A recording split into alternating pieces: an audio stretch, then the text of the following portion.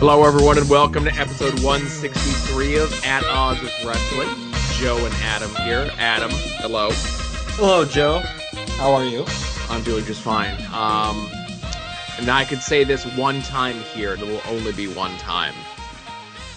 This month is going to be rough because of the importer-exporter business. Yeah, you got a late start tonight because of me. I apologize. Right. Well, that's fine. We just can't say that it's going to be a short show because of it. Yeah, it's a snackable show. This is going to be I have a feeling that this one's going to be like an hour, I think, Joe. Now, typically when we record, I don't watch the clock, you know? Yeah, I don't have it on the screen either. I have my notes up. I have tons of notes. Lots of research goes into this podcast for me. I got two sets of notes. I got my notepad, of course, and then I have pen and paper notes because I'm an old man. Yeah. This notebook's almost done because it's like the shared Longbox Heroes Patreon show, and I have notes in here from, oh man, what the hell is this? When I did a while ago's Pod Van Dam when they did a draft show. Mm-hmm. Okay, when you were the guest judge. Yeah. See, we talked about before auctioning off your commentary notes. I feel like there would be just as much of a demand, maybe not as much, but I think there would be equal, demand for the podcast notes. Maybe. I think you'd part with those first. There's no big secrets in those. Yeah, so these, I don't know. Like this notebook, when it's done, I don't think I'm going to toss it, but I don't know.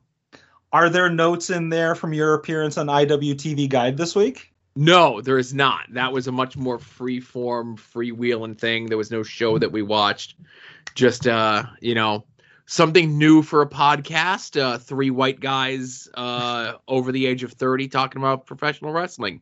Oh, what a niche podcast there. That's niche right. Inside of a niche inside of a niche. It certainly is. I joke around, but no, I had fun talking to the guys, I feel as though it was a different type of conversation than I have weekly on this show with you, Yeah, because, I listened to it. It was a great episode, and it was just a very free-form conversation. I feel like it started with one thing, and one thing begot another thing, and 10 minutes later, you're in a completely different direction. It was probably what it's like to just sit around and talk wrestling with you, Yeah. Usually a real life conversation does veer off into other topics of discussion. I don't know if you got a chance to listen to the latest Wrestling Cheers this week where young Ed was on. No, it's on my queue, but okay. I'm mad at Ed. Maybe more about that later. But. There was specifically a bit in there where Ed was lamenting about how when he'll tweet something out that says oh, Bret Hart sucks or something, Yeah. And the interactions that he has with people because he tweets something like that out. Unrelated, that might be a heavy topic on this week's Longbox Heroes After Dark. Yeah, I listen in the proper listening order, so I heard the how to get a tweet viral through enraging the Twitterverse. There's a discussion on that. Yeah. And then you, I guess, are first up in the hopper for the Tournament of Champions Monday for the A show. No, you know what? Monday is, I believe, the Boars episode. The Boar versus Matt is what I've been told. I am just the number one seed. That's right. I am not sure exactly when I will be facing Irish Kev Spencer. I have been preparing because this guy really knocked it out of the park by getting 4 votes and somehow winning. Somehow winning with 4 votes against whoever he faced. But, somehow I got to face that internet clout juggernaut. And, but yeah, I'm pretty sure the Boar versus Matt is the upcoming episode. And also announced for that, because as you mentioned, the brackets have been announced. So I will be facing Irish Kev Spencer. Ed Cody will be facing Sean Mernon. The Boar against Matt, and DeWicki himself versus Kevin the Man Graham. And I don't know, Joe, I think this is probably the easiest tournament I've ever had in front of me. I see no roadblocks. Really? You don't think if you match up at some point with the Boar, there's not going to be any sort of extra stank on whatever he brings to you? I don't know. I've seen how the Boar performs in Twitter polls, and I'm not scared. Mm-hmm. Yeah. But I don't know. I guess the Boars episode is recording in the next few days. Whenever that happens, maybe I'll jump on. It's my podcast. I can do what I want. Oh my goodness. So we'll see. We'll see if I'm available at the time. I might pop on. Sure. But yeah, I'm looking forward to becoming a 2-time champion of the A Show. 2-time champion. 2-time. Okay. 2-time. Yep. Well, never mind. I'm not even gonna. People keep saying that I'm wrong about winning the first one, and I have no idea what they're talking about. Well, I can make a very good case that you're wrong about the first one, but now's not the time for that, because now's the time for this. And now, At Odds with Wrestling presents This Day in Wrestling History.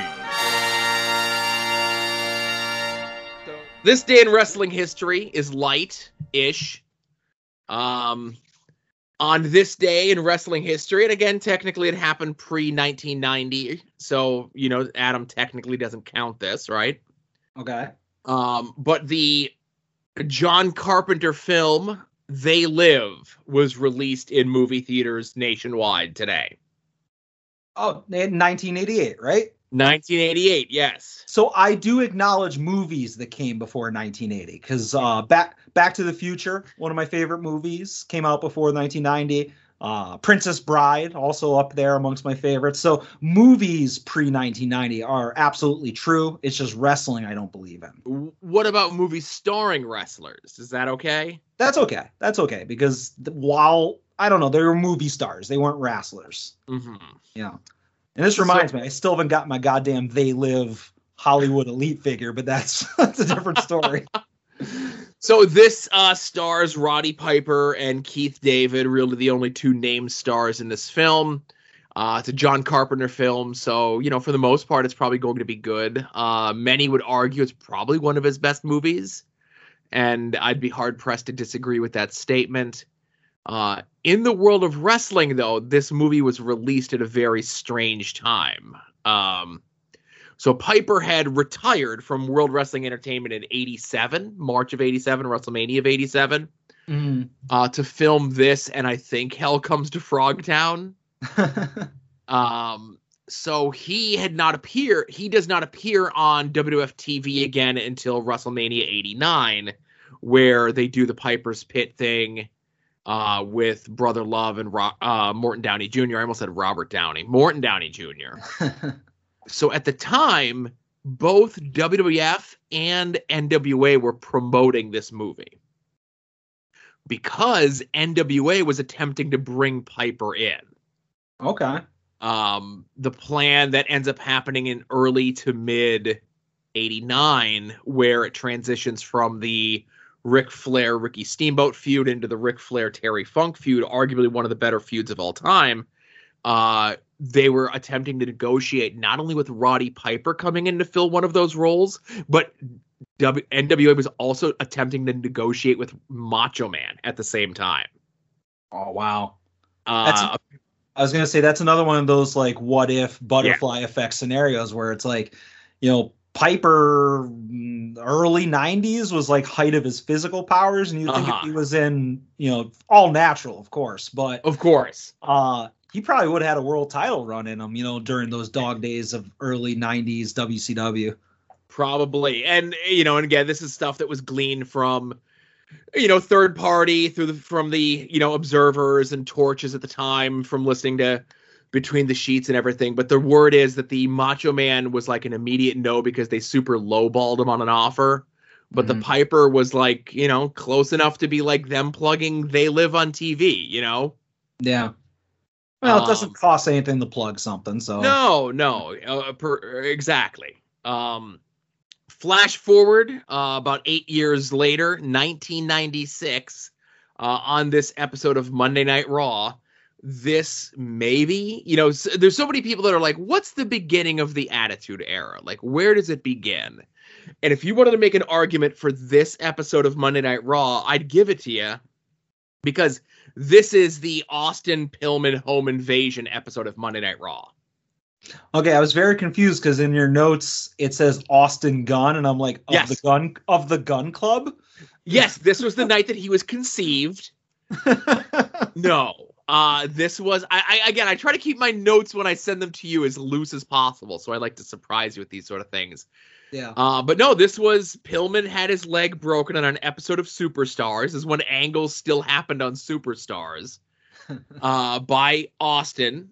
And, Austin was like, "Oh, son, I'm going to come to your house and kick your ass." And Pillman's there with Melanie, and Kevin Kelly is there as an on-the-street reporter, or on-the-scene reporter. And as Austin's driving there and getting to the house, they show Pillman inside with a gun. And again, kind of looks more like a starter pistol than an actual gun. But it's 1996. Let's not split hairs. Mm-hmm. And Austin comes into the house, and we get the close-up of Pillman, and the feed gets cut.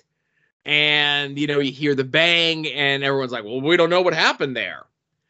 That following Saturday on Livewire, Vince has to come on and apologize to the USA Network for showing that angle. And wasn't it like, I don't know if it was on the same show as the gun angle, but didn't they basically say like, oh, there was, there was a shot, but like Austin escaped or something like that? Yeah, we're like, we're going to get word. We hope that everyone's okay, sort of thing. And then I think they closed the episode of Raw by saying that we got word. They went to Kevin Kelly. There was audio, but no video, that no one was injured, and Austin was escorted from the premises. Pillman's a terrible shot. Yes.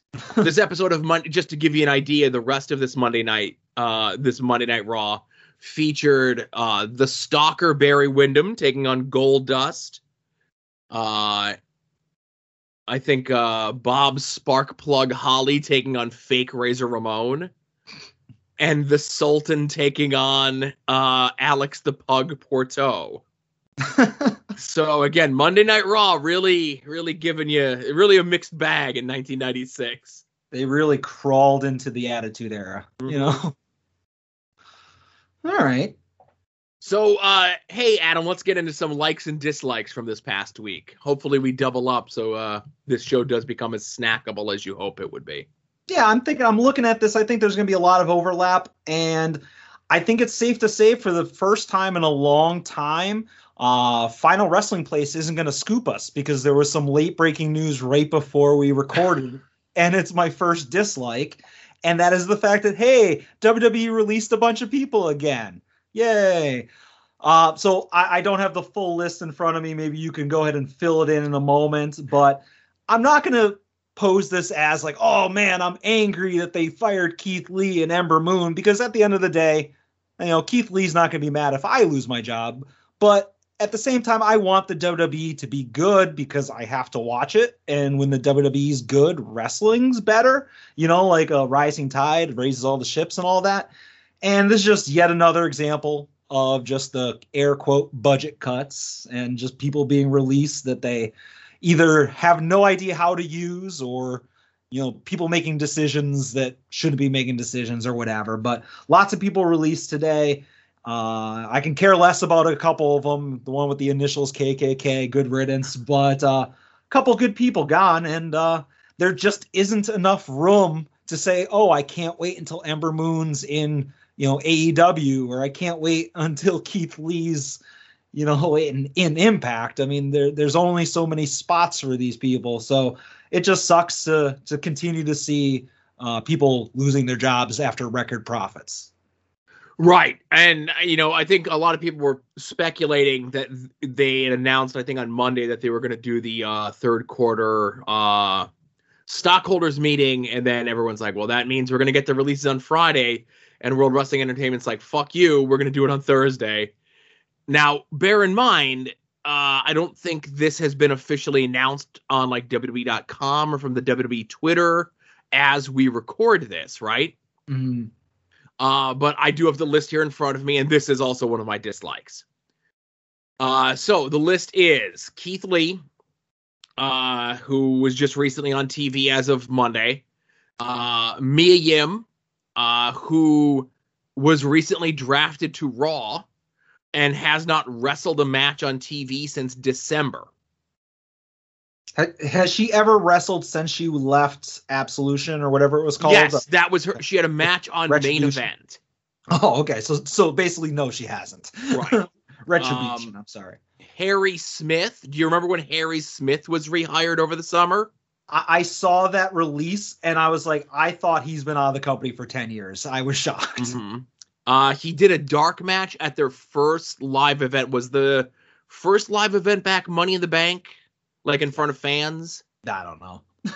Okay, so that was July. He did a dark match and then was, let go here less than 4 months later. Nia Jax. Okay. I hope her hole is okay. Remember that gimmick? Eva Marie, who got like a big push and big production and big everything behind her or whatever, right? Yeah. And she was hired post all of those other budget cuts. And I remember being like, why the hell they hire her? But I remember people online saying, I can't believe they released the Iconics and Mickie James so they could hire Eva Marie, as though this person saw the WWE balance sheet and saw them moving the money for those three to her. That might have been me. I was bitter about the Iconics. I'm sorry. Okay. Scarlett and Killer Karrion Kross were let go. I hope Scarlett lands on her feet. I'm sure she'll be just fine. B-Fab of Hit Row, who was recently drafted to SmackDown and was on TV this past Friday, was let go. One of the hottest acts in wrestling prior to the promotion, and it just goes to the point that the women that are promoted from NXT that are in a male stable never last. Look at Nikki Cross in what was that stable with Eric Young? Sanity, and then obviously Carmella was pulled out of Enzo and Cass, probably for the better, but I feel like the women don't make it to the main roster with those groups. Anyways. So continuing, Grand Metalik, who actually had asked for his release and had been asking for his release for some time. Got what he wanted. Lindsay Dorado, I got what I wanted. Yep. Katrina Cortez. Never heard. Who was that? Never heard of her. So I had to consult the spreadsheet for this. She was a masked jobber lady on the first episode of NXT 2.0 Glow. Oh, all right. Ember Moon, who recently got put back onto NXT and looked to maybe be in the midst of a heel turn. Yeah, I think lots of places she can go. Good for her. Right. Ember Moon probably has the most, outside of Keith Lee, I would say Ember Moon probably has the most upside of everyone on here. Frankie Monet. Oh, no. What about her dog? I think the dog's fine. Was the dog released? No word on the dog. Trey Baxter, who was on the Indies as Blake Christian.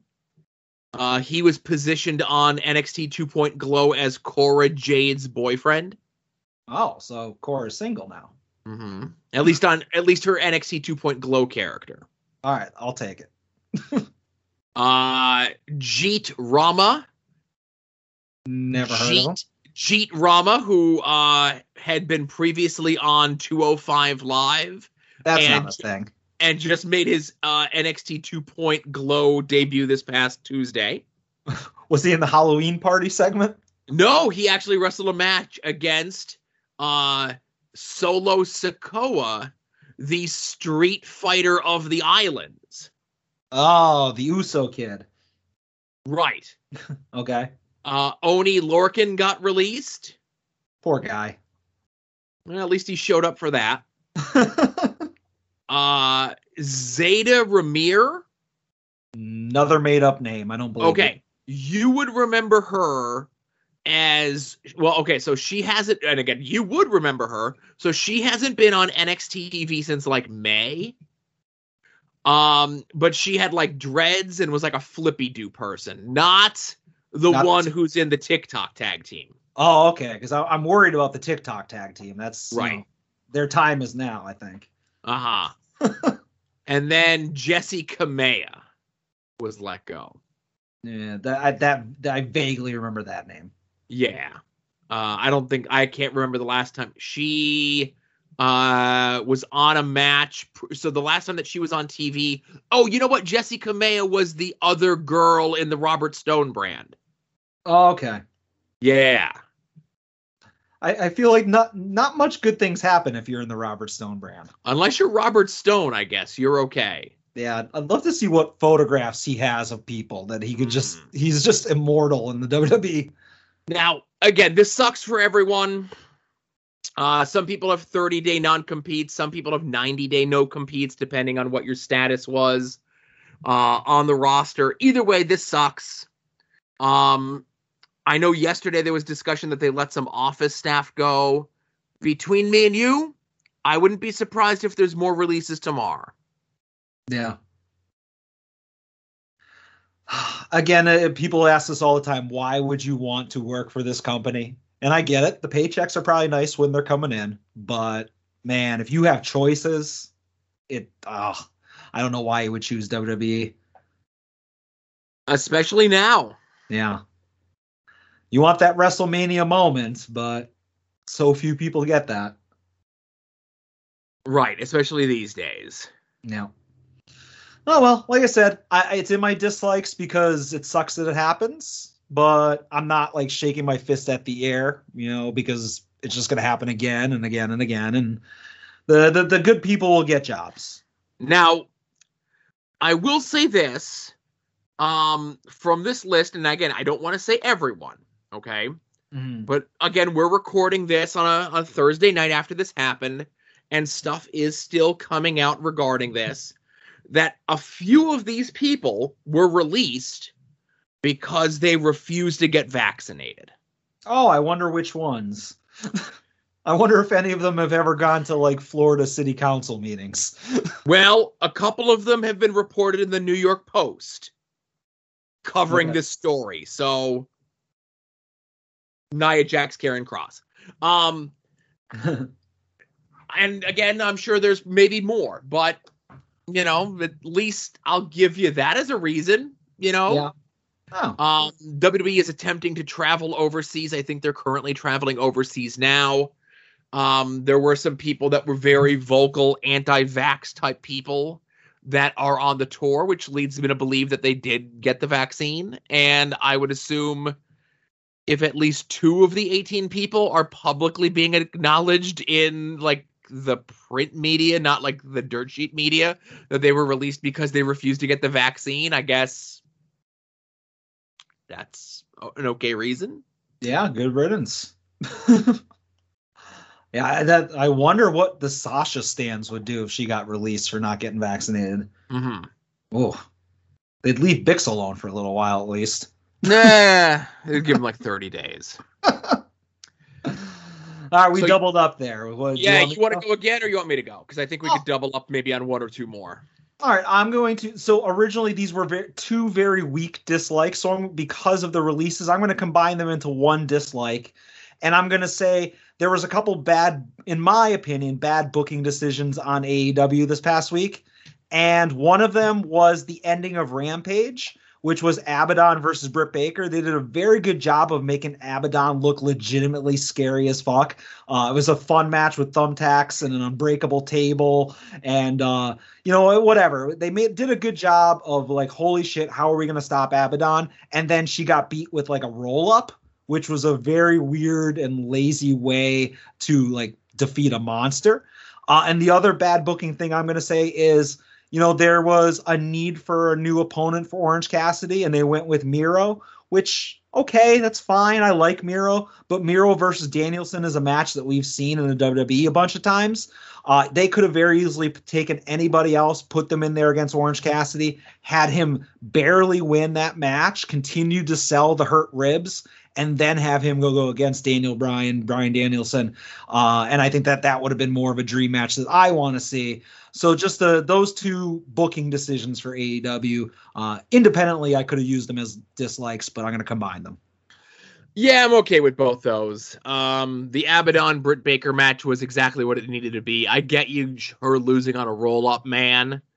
But the fact that she was like Undertaker no-selling, being like curb stomped through a chair, then, you know, we could put a lot of weight on her and keep her shoulders down for 3 seconds, you know? And Danielson versus Miro is going to be a very different match on pay-per-view in AEW than whatever it was or had been the times that they had wrestled in World Wrestling Entertainment. Well, sure, because, I mean, especially Danielson is a completely different guy than he was in WWE, but I don't know. I want what I want. Right. So I'll go with a like. Speaking of AEW and speaking of Bryan Danielson, hey, how about that Bryan Danielson versus Eddie Kingston match on Rampage, huh? Pretty damn good. It's in my likes. pretty good way to have a wrestling match on TV, huh? So you take arguably my two favorite wrestlers currently wrestling today, depending on the day. Either one are really interchangeable as number 1 or number 2. And you give them 20 minutes of television time where they literally just clatter the fuck out of each other. Mm-hmm. And it gets them both over to such an amazing degree. I don't think Eddie and Bryan have ever had a match before, or if they have, it's probably been 15 years since they have. So this match is everything I hoped it would be and more. I think, did we talk about that? I forget. I talk so much into a microphone about professional wrestling, or it might have been like a direct messages or some shit like that. It was direct messages. Right. Okay. So, this does relate because, Friday Night SmackDown was from our neck of the woods, right? It was it was at the, Mohegan Sun, whatever, in Wilkes-Barre, Pennsylvania. Literally 5 minutes from my house. And you wouldn't have gone if they gave you a free ticket too. Right. I probably could have asked like one person, maybe 2, and gotten free tickets, you know? Yeah. Or I could have got like the buy 1, get 3 free deal that they were doing like the day of the event. But a friend of mine went to the show who is an admitted AEW fan, right? Like he is a dyed-in-the-wool, I've got every Bullet Club shirt, Club-a-Lo guy, and I love him to death for it, right? You know, he may have publicly stated that he was thinking about getting a Tony Khan tattoo on his neck. Well, I think he might have to get talked out of that. But he went to the show because he's got like kids, and he took like a nephew to the show, and he had a great time. Yeah. He's like, I haven't watched WWE TV in like so long, but there it was awesome. And he goes, I just wanted to go back and watch it. And it's a completely different show when you watch it live on TV as opposed to attending it live, because what they do to the mix of the crowd. Yeah. No, I heard that. It kind of sterilizes their product, where you go and you see a live event in person, World Wrestling Entertainment, and the home experience of that same live event is not the same. You should watch that on TV, feel that excitement, see that crowd, hear that crowd, and think to yourself, I want to be part of that. When they come to my town, I want to go there. Yeah. WWE doesn't do that. WWE doesn't do that anymore. AEW does. There was no less than like 3 times on crowd reaction, on false finishes, on moves, whatever it is. I was literally jumping out of my chair with excitement watching Danielson versus Eddie Kingston. Yeah, and there's a point during the match, like obviously Danielson, probably one of the most over baby faces in all of wrestling right now. And like he's fighting Eddie. Eddie collapses and Danielson goes in for the kill, like starts doing like a ground and pound, and like he's getting booed because Eddie Kingston is so sympathetic and the fact that he collapsed from the attack. It's just amazing that like he has the crowd in the palm of his hands like that. And there was a point where Eddie does the back fist to Danielson, and once again, this just like a couple weeks ago, Danielson versus I'm drawing a blank. Suzuki?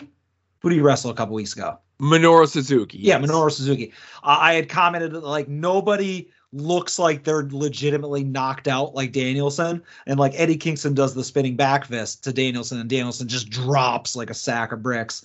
Like there were so many oh shit moments in that match, Right. And then both get the standing ovation at the end. It was an amazing presentation from start to finish.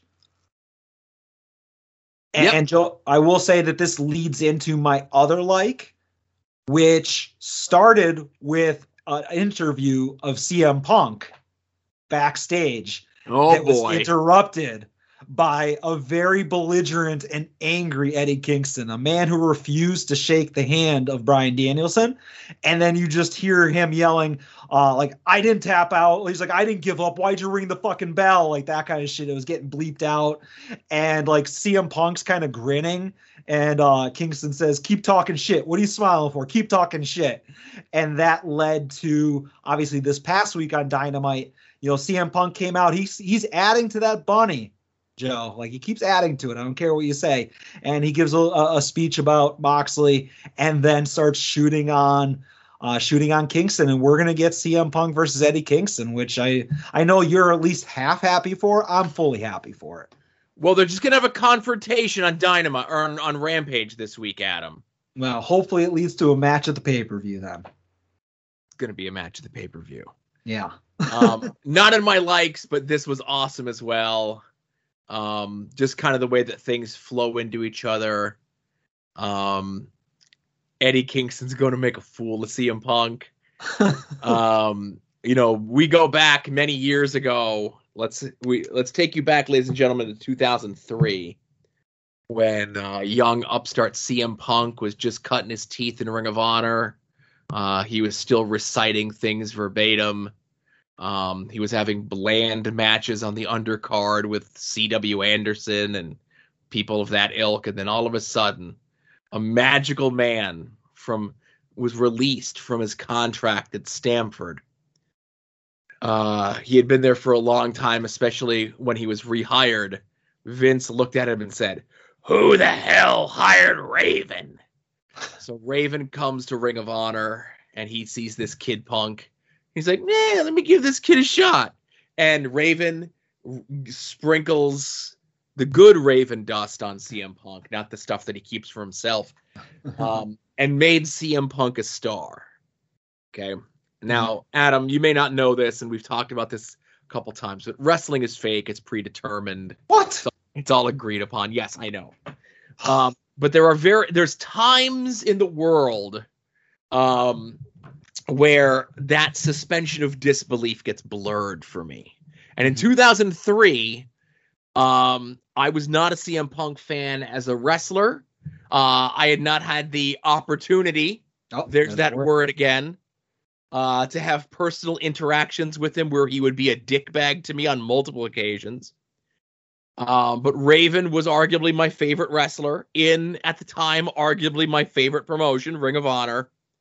And their feud kind of blurred that line of, fantasy and reality and sports entertainment for me. Mm-hmm. And I'm starting to get those feelings again from the Eddie Kingston CM Punk stuff. We're going to see how Friday Night Rampage goes and see how CM Punk gets blistered by Eddie Kingston, which I'm sure will be heavily and often. I think you're hoping that CM Punk asks permission to Mr. Kingston before he says anything backstage. Eddie, I'm going to say this. Is that okay? Because if it turns into just a freestanding, verbal spar, Kingston will murder him. And that's notwithstanding what would happen physically, right? Yeah, everyone likes to think that CM Punk's a good promo. It's going to be very interesting when you see him in the ring with someone who cuts the best promo in wrestling, and then CM Punk has to bumblefuck his way through a retort. Good luck, everyone. Just like Danielson got briefly booed when he was wrestling Kingston, I wonder how many boos are going to come down on Mr. Punk. All of them in this house. Well, yeah, other than in your household. So I'll do another like, and this will just be a quick one. While it really sucks, obviously the circumstances of this, but it does make it into my likes in the fact that Jon Moxley has decided to take care of himself. He was in the midst of a big program, a big angle on TV, possibly a reworking of his character, possibly leading to pay-per-view match with Bryan Danielson. But obviously his health and his well-being is more important, and your health and well-being is always more important than most everything. But it takes a very big person to make that choice to actually get the help at the sacrifice of whatever may be going on in your personal life, your public life, your business life, whatever, to take that time to make yourself better, not only for you, but for your family, your friends, and so forth. A lot more people said it much more eloquently than I have. Even Punk on Dynamite this week, I think, really kind of handled things in a very classy way. And, also on social media, Tony Khan handled things in a very classy way. I think the best that you can in a situation like this. And, AEW, I'm glad to see AEW, at least for now, things can always turn the tide. Handling situations like this, not like as a freak show element, not as something to be exploited, but something to hopefully inform and handle in as respectful as a way to the family as possible. Yeah. And obviously, one of the things I've seen on the internet the last couple of days is, people saying like, oh, it is tough for a wrestler, especially one that's at the top of the card, top of the game, to take that time away, because they're not only are they worried about, getting themselves taken care of, but they're worried about losing their spot, or, if I disappear, will they love me when I come back? And, Jon Moxley's on such a God run that, he could take as much time as he needs, however long it is. I have no concept of, what this will take, and it'll take as long as it'll take. But when he does come back, the crowd will embrace him like he never left, so good for him for getting the help, and good for AEW once again for seemingly, being a good company that's willing to help people out when they're in those situations. All right, well, that's all my likes and dislikes, Joe. So I got one more dislike. Again, I apologize. I'm just looking to see. Yeah, okay. I was looking to see because just as you know, it says that not named, but at least 4.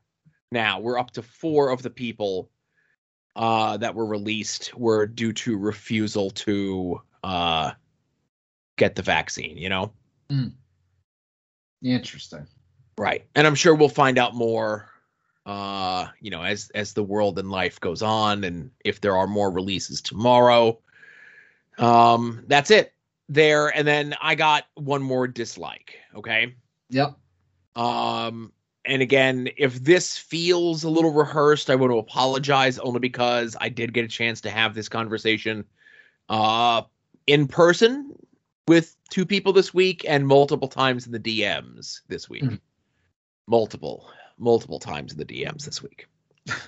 So this past Sunday at a baseball stadium in New Jersey, the H2O promotion held an event that was headlined by Matt Tremont taking on Shuhei Onita of the FMW fame, currently of FMWE, deathmatch legend, featured player in the Dark Side of the Ring, about FMW. I don't know if you got a chance to watch it or if you saw any of the GIFs online of this. I got all my news from We Need Wrestling on this one. Okay. So it's crazy. Matt Tremont got pretty fucked up. From being set on fire 3 times during the course of the match. But that in and of itself, the match was not the issue, but it was more so of how Onita got there. The Friday night before, the Saturday night before, Onita, as part of his deal to come over to the States, did a virtual signing with Rob Feinstein. Adam, you know who Rob Feinstein is, right? I do, unfortunately. Okay, so Rob Feinstein is a bad person. Okay, no. The fact that he's still allowed in the world of professional wrestling makes wrestling bad, and all you or we can do as wrestlers, people involved in wrestling, fans of wrestling, is to speak with your dollars and speak with your reputation and not be involved with Rob Feinstein. Now, it is my understanding, and again, not confirmed, but my understanding, that the deal to bring Onita to the States was initially brokered by Onita and Feinstein. Once everything was squared away, Onita then contacted Matt Tremont and said, I'm going to be in the States on these dates. Can we get a show together? And that's how that came to be. Now, Rob Feinstein was at the show handling Onita's merchandise and the FMWE stuff and the photo opportunities and the meet and greets and everything else like that. So as the word of this was coming across social media, a lot of people on the show were being chastised, and obviously they were on the show, possibly wrestling at the time, maybe not checking their phones or whatever it is. And I had said, a majority of these people are going to say, I didn't know he was there. He never came into the locker room. I'm just finding this out now. And I jokingly tweeted that out. And I only wish that the multiple people on the show that practically took that and said that verbatim at least credited me for saying that. Now, I'm not going to call out the liars who had merchandise either across from or next to Rob Feinstein at the show.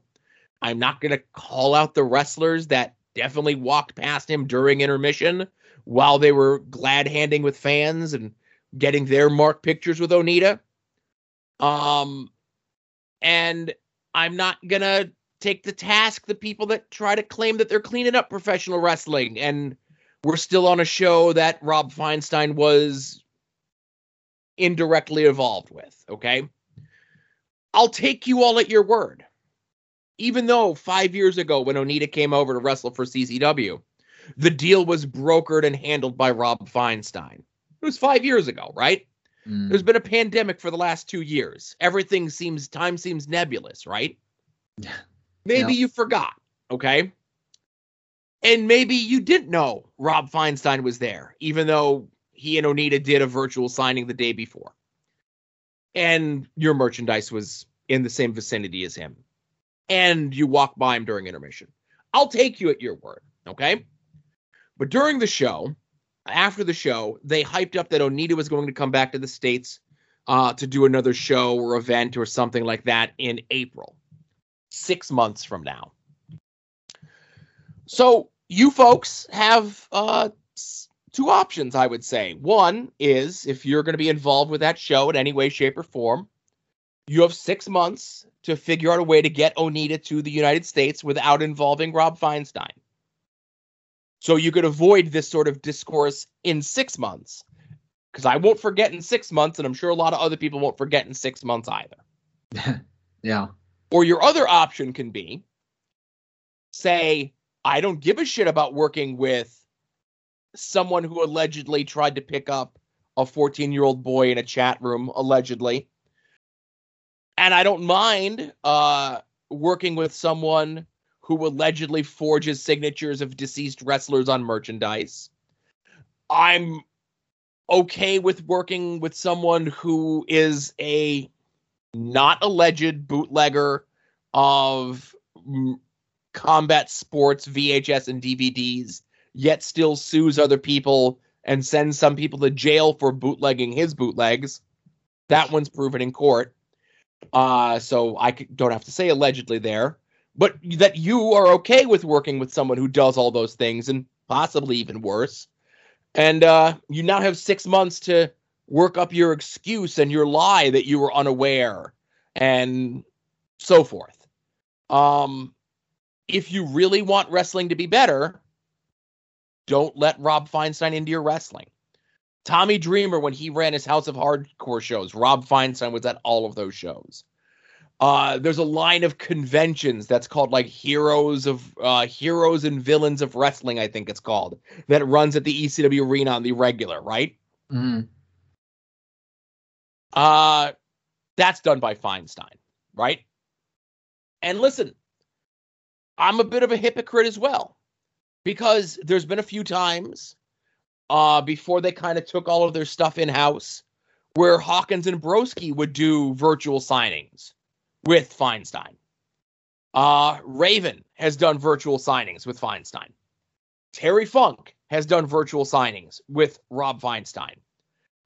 Someone who is one of the biggest proponents against this sort of stuff, Jim Cornette, was doing stuff with Rob Feinstein as recently as 5 years ago.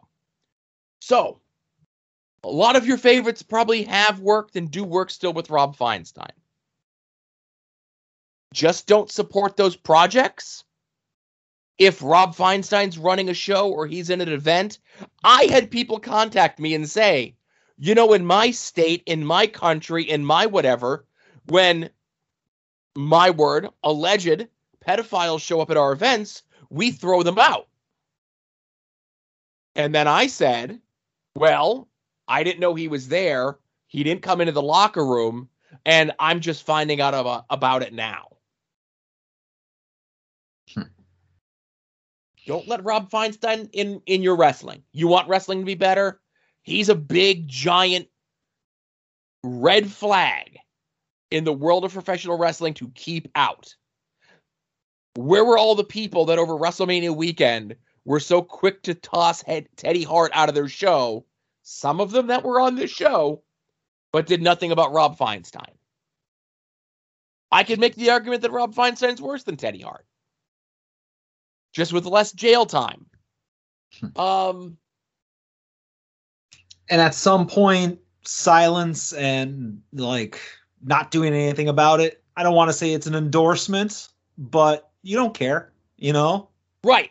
And if you don't care, just say you don't care. Let us know. Don't lie and say, I didn't know he was there. He never came in the locker room. I'm just finding out about it now because I know you're lying. Yeah. So like you mentioned, in April will be the next show. So look at the people that are on that show, and look to see if Feinstein is the one that brought Onita over. Yeah, but that's what I'm saying. Like if he did bring him over, and then look at the people who are on that show, and just don't believe a bit of nonsense that they say, because at that point they can't plead ignorance, right? And you can just be like, all right, I'm going to have to make a decision if you are going to be somebody that I not necessarily support, but just give a shit about going forward, you know? Right, exactly. What a downer, Joe. You always have to break us down. Blame wrestling, you know? All right. Well, I think it's time to talk about homework.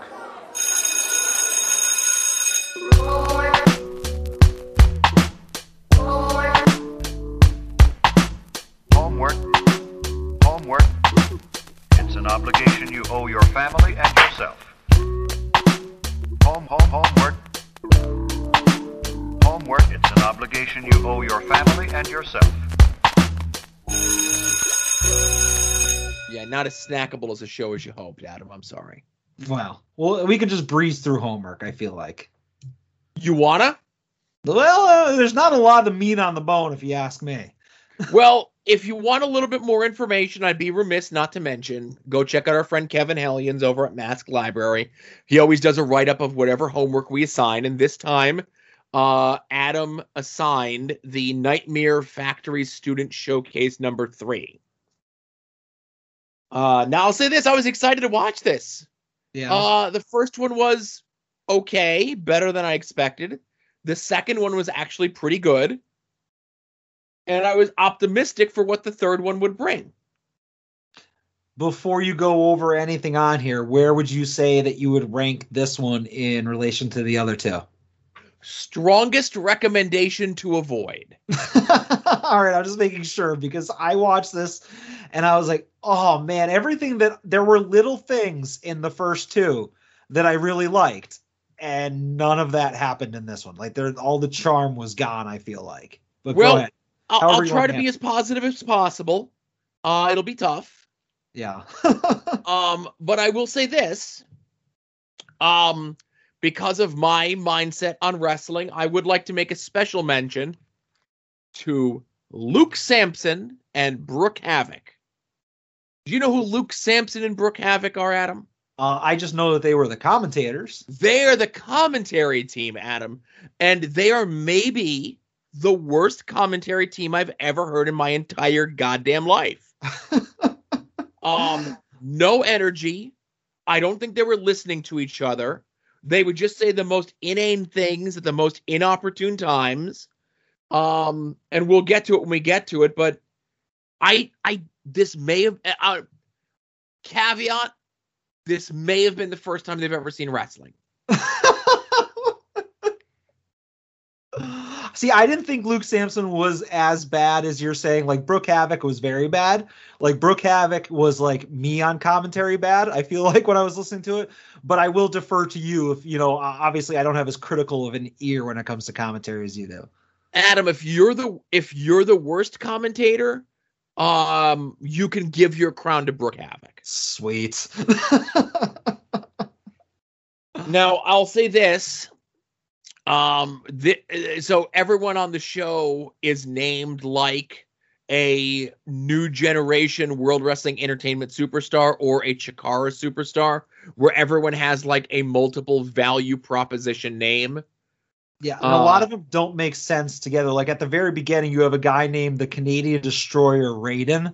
The original Canadian Destroyer. They alternate. Sometimes they call him the Canadian Destroyer. Sometimes they call him the original Canadian Destroyer Raiden, who's a guy like in a Jason X mask. Yeah, and like a mohawk, and he's 4'2". Right. Taking on Lightning Parker Lee. I think Lightning Parker Lee has something. Stick to it, kid. Mm-hmm. At 2 different times, he attempts to do like the Tajiri back handspring elbow into the ropes. Yeah. And kind of comes up short both times. This match was filled with a lot of like, hold on, I'm going to watch you climb the ropes and I'll stand here waiting to catch you. And this Lightning Parker Lee beats the original Canadian Destroyer with Canadian Destroyer, technically the Panama Sunrise, but you catch my drift. And quite possibly one of the worst matches I've had to watch on television in a long time. This was probably the second best match on the show. Really? In my opinion, yeah, because the rest of it's kind of shitty. All right, we'll go on. I disagree with you. I think there's a couple matches that I like more than that. Okay. So next, we get undeniable Michael Martinez with the Silver Fox. Caveat here. On commentary, sometimes they call him Michael. Sometimes they call him Marco. Take your pick. It's either one. And his opponent is the Assassin, AK-47. Now, when I hear that name, I think to myself, the Assassin, AK-47. I'm thinking a guy who's doing like a gangster gimmick, whether it be like a Tony D'Angelo gangster gimmick or like a Nouveau gangster gimmick or something.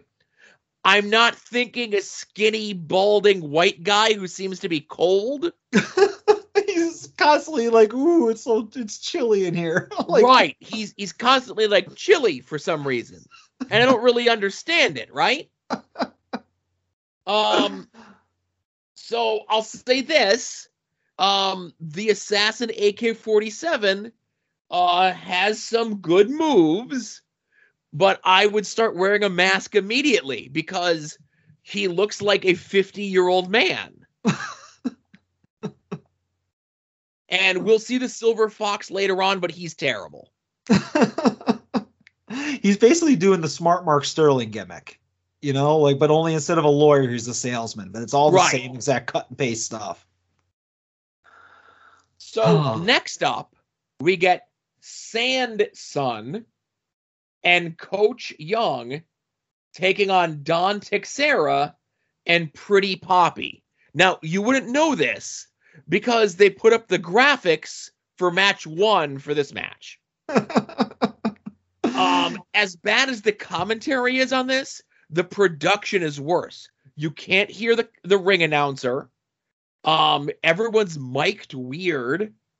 The commentary is sometimes too high and sometimes too low, and they have that really fancy in-between match graphic that they go to, but when you fuck up on a post-produced thing that you put out to promote your school and you can't even get the fucking Chiron graphics right, then fuck you.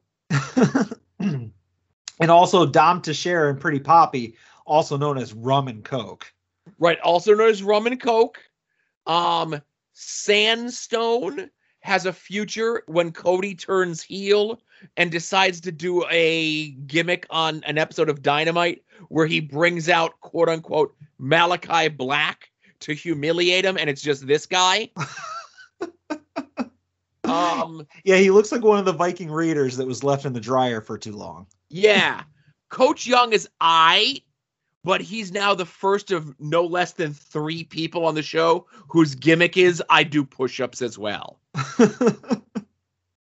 I will say that Coach Young, his whole shtick, and it's not an original shtick, but obviously it's like I'm going to keep tagging myself in every time the bigger, and I use that term lightly, Sanson, gets in some offense. Coach Young comes in to, take the heat and try to get the pin.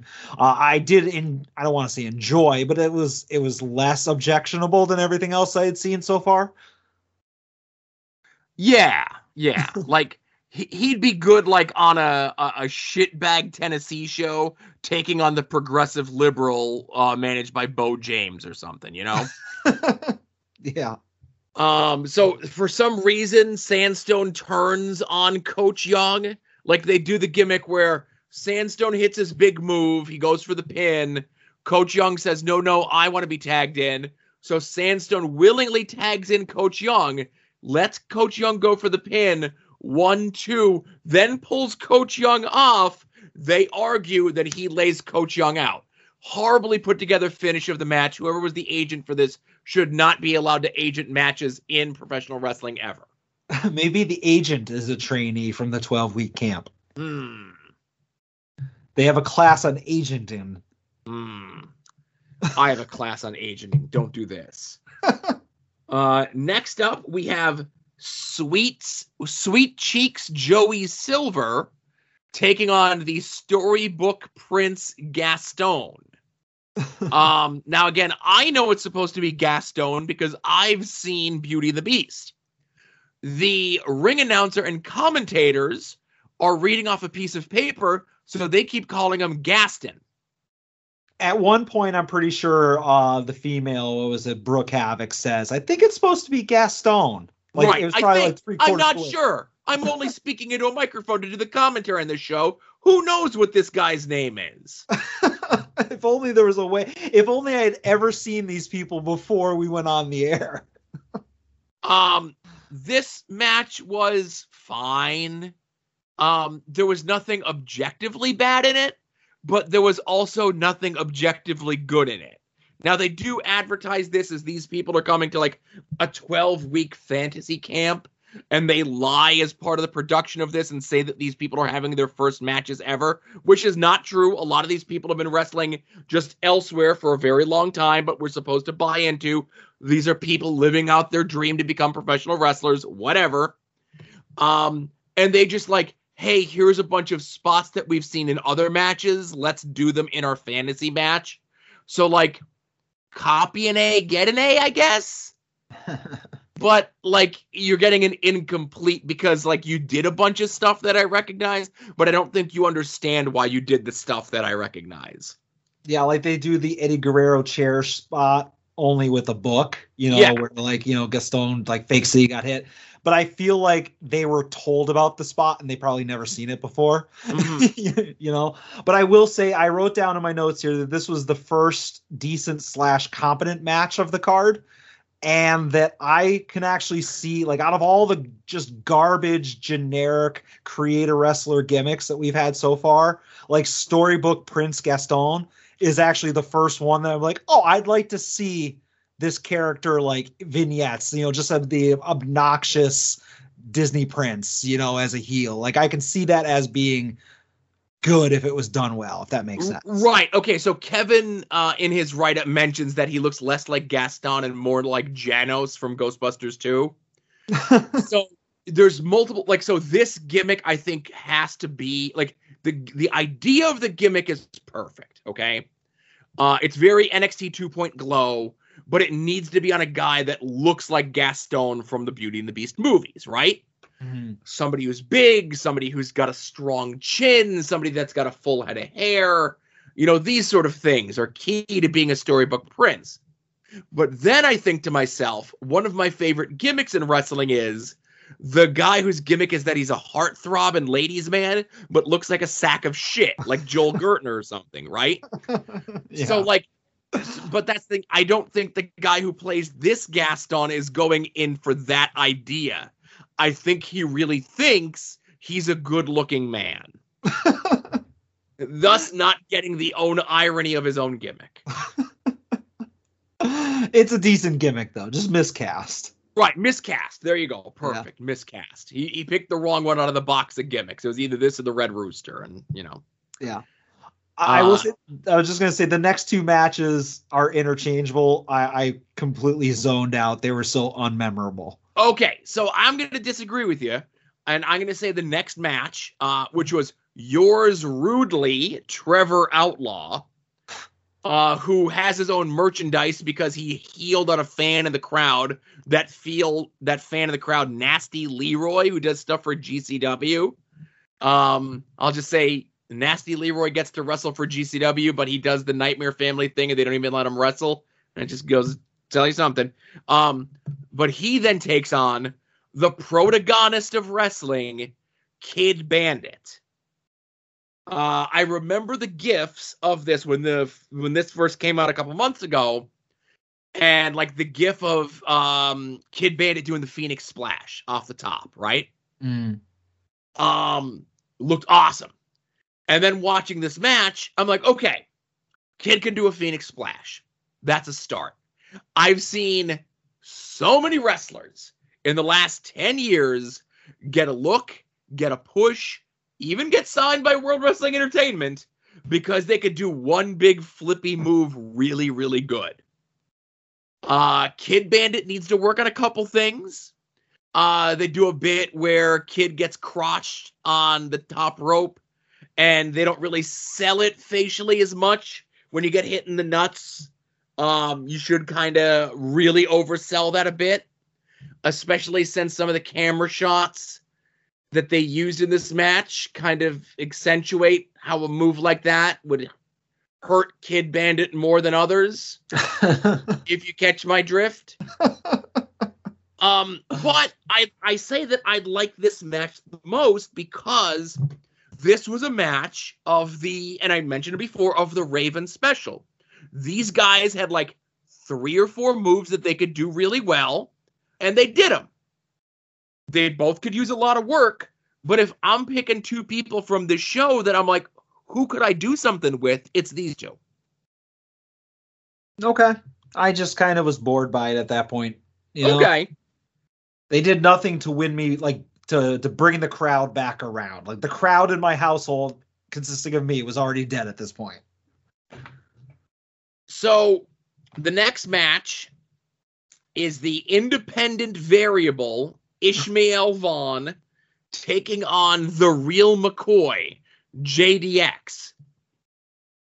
That name's a tribute to his grandma, They told me that on commentary. And in my line of the night from Brooke Havoc on commentary, Variable Ishmael is another guy whose part of his gimmick is that he does push-ups.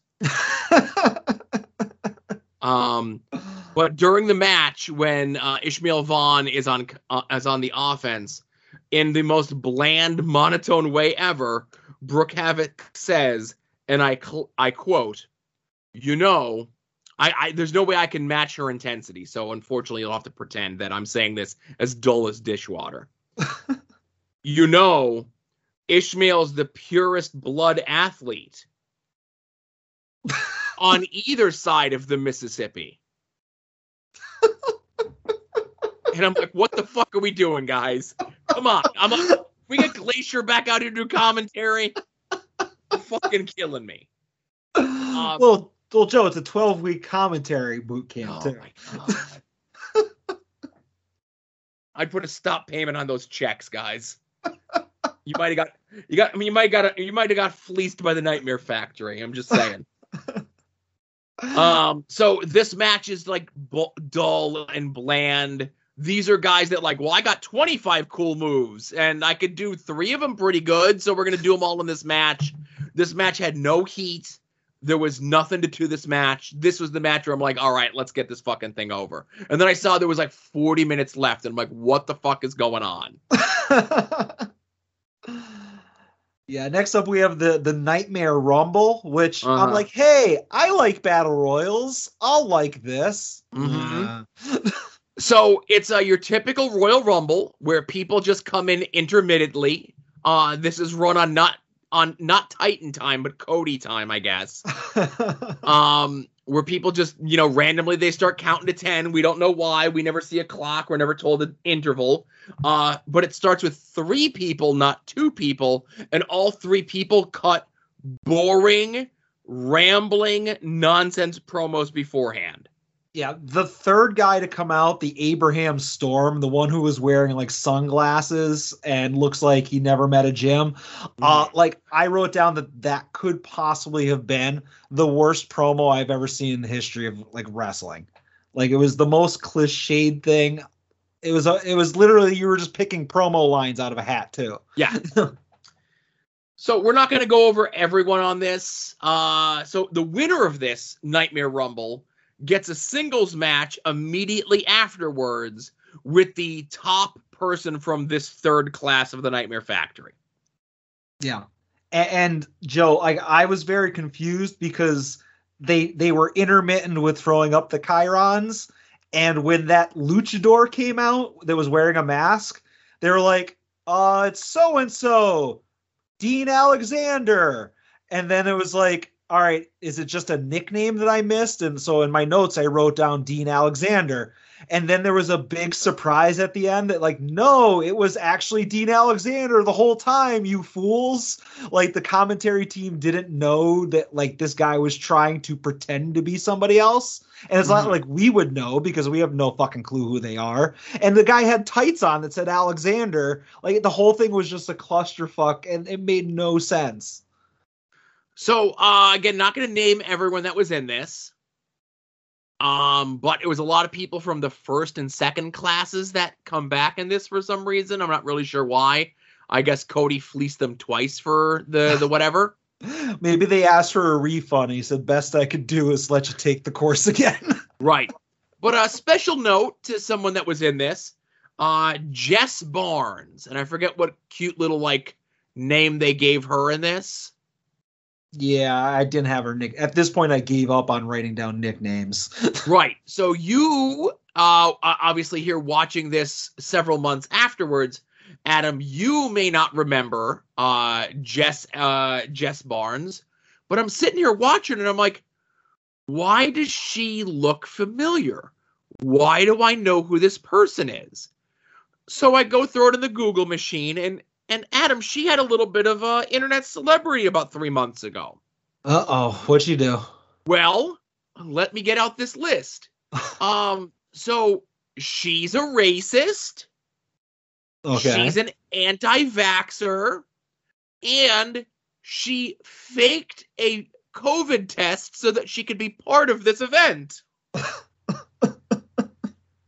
Oh, fucking Christ. So we had a celebrity in the main event thing, Adam. It was great to see. It made me happy. Oh, all right then. Well, it's a good thing that Barnes loses. Dean Alexander steals a victory because, like, they did the gimmick where he was hidden for a while and we all forgot about him. And there was like a sloppy ending. I don't know, whatever. It was very bad. Right. I don't know how you screw up a Rumble. Yeah. So, again, to book a Rumble with a fuck finish with a bunch of green people, like, we're just like, it's like, how many bad ideas could we get in here? It's like, well, we have a girl who's racist. Is she anti-vax? Well, and she also faked your COVID test? Put her in there and give her, like, a big featured run, you know? Yeah, as she just, like, eliminates all the people of color now that I'm thinking of it. She's probably having her dream night. So Dean Alexander is someone that's good. He's not great. We've seen him in the 2 previous showcases. He's obviously someone that they have an idea for. I don't think this was it. He wrestles the top student of the 3rd class, who's Brandon Gore, we've now hit double digits on bland white guys in cutoff t-shirts coming through the Nightmare Factory. And this was just mostly like Dean Alexander working like a regular match with a dude that, you know, Dean Alexander ends up losing on a fluke. Yeah, there's like a ref bump or something, like another ref comes out or something. Right. Yeah. Katie Hebner. Yeah. So this sucked. Strongest recommendation to avoid. And Joe, you are not even mentioning what I had hoped was going to be a silver lining to this whole nightmare, no pun intended, is that, like, I'm like, all right, this show sucks, but it's almost over. And at the end, at least I'm going to get my goddamn Dark Order. At least I'm going to get Anna Jay. And there was none, Joe. Out of all the things that I would have put up with, if they just ended this with the Dark Order and -1 and Anna Jay coming out, it all would have been better. But for whatever reason, they're like, no, that one thing that made everything okay, we're not going to give people that. Oh, I was so mad. I was like, I ate freaking 2 hours of vegetables waiting for my dessert, and I didn't get it. Right. So, and again, this is another thing. So this is an hour 45 long. It's technically, as we look here, 1, 2, 3, 4, 5, 6, 7, 8 matches, which includes the Rumble. Every single one of these matches should have been cut down by minimally 2 to 3 minutes. At least. Cut them in half and then cut them in half again. Yeah. I don't know. Economy of time, ladies and gentlemen. That's all I'm saying. Yeah. And I don't know about you. I don't have that gimmick with YouTube where I pay for it. I had a commercial every 15 seconds. That's on you, pal. I don't know what to tell you. We'll talk. All right. Anyways, I hated it. Can't wait for the 4th one, Joe. Oh, yes. Well. So, being the dumb fuck that I am, I thought the AEW pay-per-view was this weekend and not next weekend, so I had to kind of hastily throw together what my homework assignment was going to be. I was going to pick and choose some stuff from the 2 October Chikara 2012 shows, but I looked at them, and I'm like, there's nothing really knocking my socks off here. But the November 10th 2012 Chikara show, entitled Zelda the Great, is looking to be a top-to-bottom, star-studded affair. And that's what we'll be watching for next week. Okay. We have the Soul Touches, Midwest standouts and favorites, taking on the Patiri, Devastation Corporation taking on Wayne Campbell and Garth Algar. Wayne and Garth, I get it. El Generico taking on the Shard, and if you know, you know. And that match, and again, I don't want to tip my hand. I think that match. Oh, hang on, you know what? I didn't write down the time in that. That match is like real short and real good. Okay, Gargano and Chuck Taylor taking on Soldier Ant and Deviant. Mike Quackenbush taking on Colt Cabana. Jigsaw, Fire Ant, and Assailant taking on the Bravados and Jimmy Jacobs. Gran Akuma taking on Tim Donst.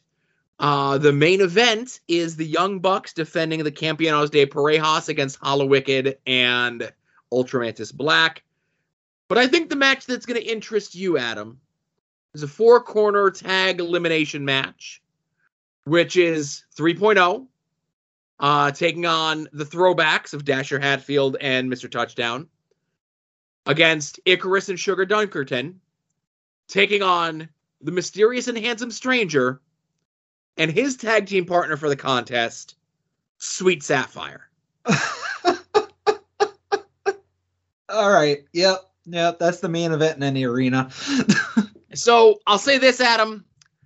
There was Mysterious and Handsome Strangers matches on the other 2 shows, but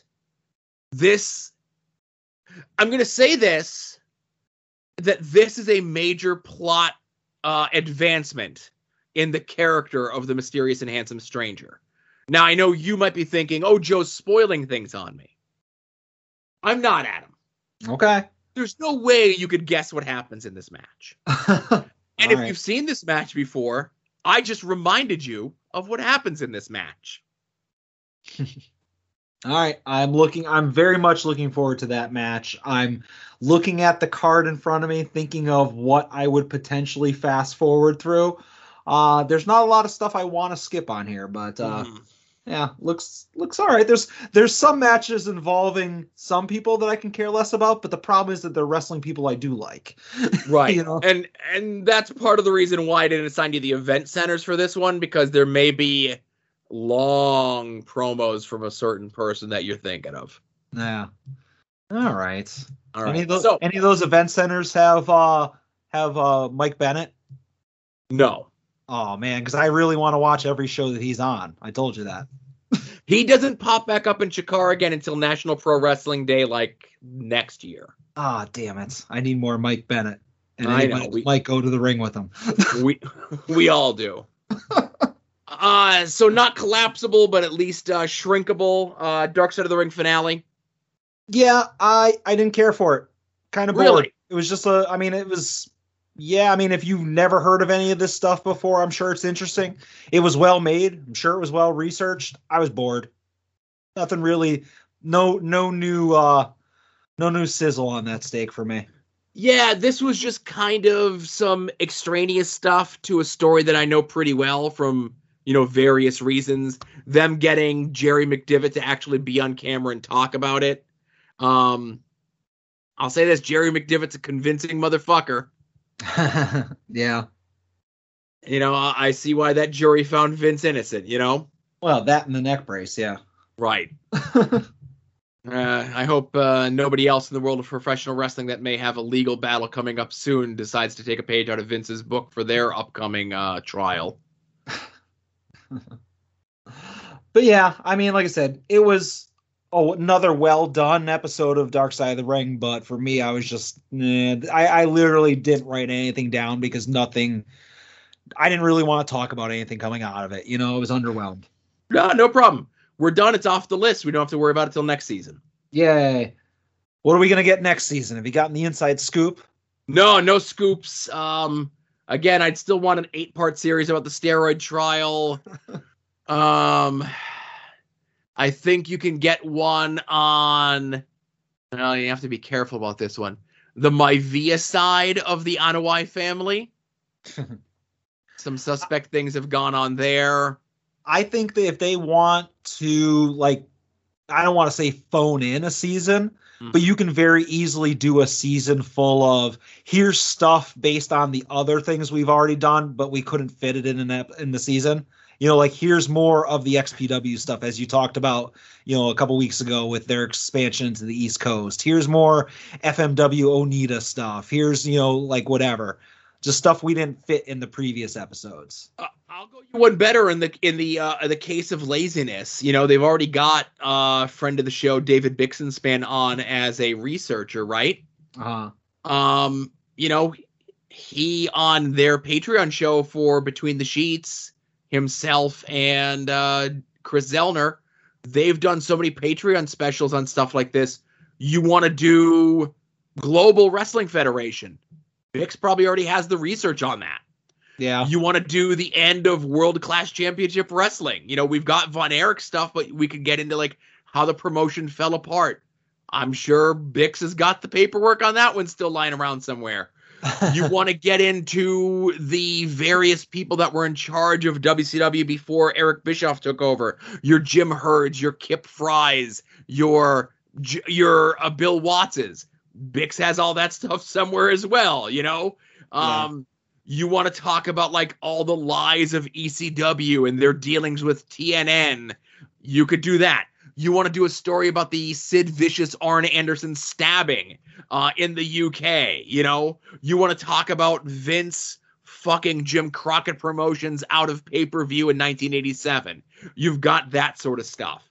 You know, there's so much stuff that they really can get into. You can get in WWF like trying to exploit the Iraqi war with the Sergeant Slaughter stuff. There's a ton of stuff that they can get into that, like I said, Bix and Chris have already done the legwork on, that all you got to do is just turn an audio podcast into a 44-minute television show. Yeah. All right, well, we'll see. We'll see what happens. Well, you know what I think should be on the short list of things for next year's Dark Side of the Ring? Oh, I think I have the same idea.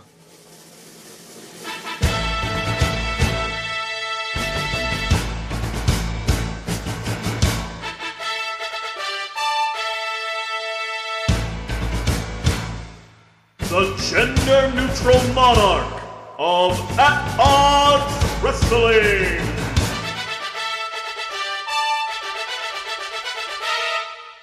And that would be the handling or mishandling in the current gender-neutral monarch of At Odds with Wrestling.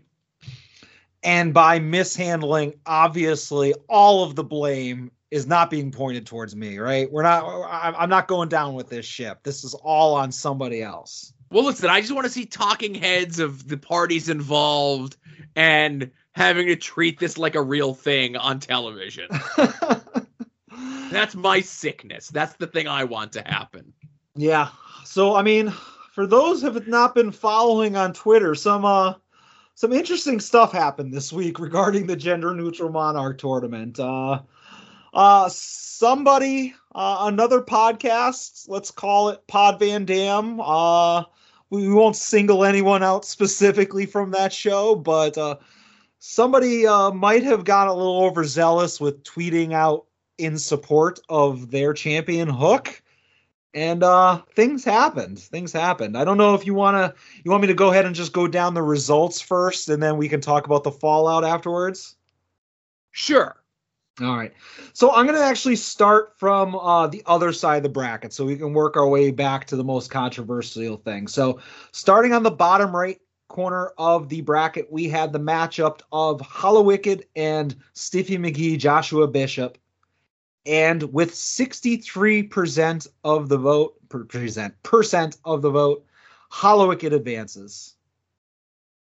No surprise there. No knock on Josh. Dark horse candidate, but he pulled a tough spot in the opening round. Yeah.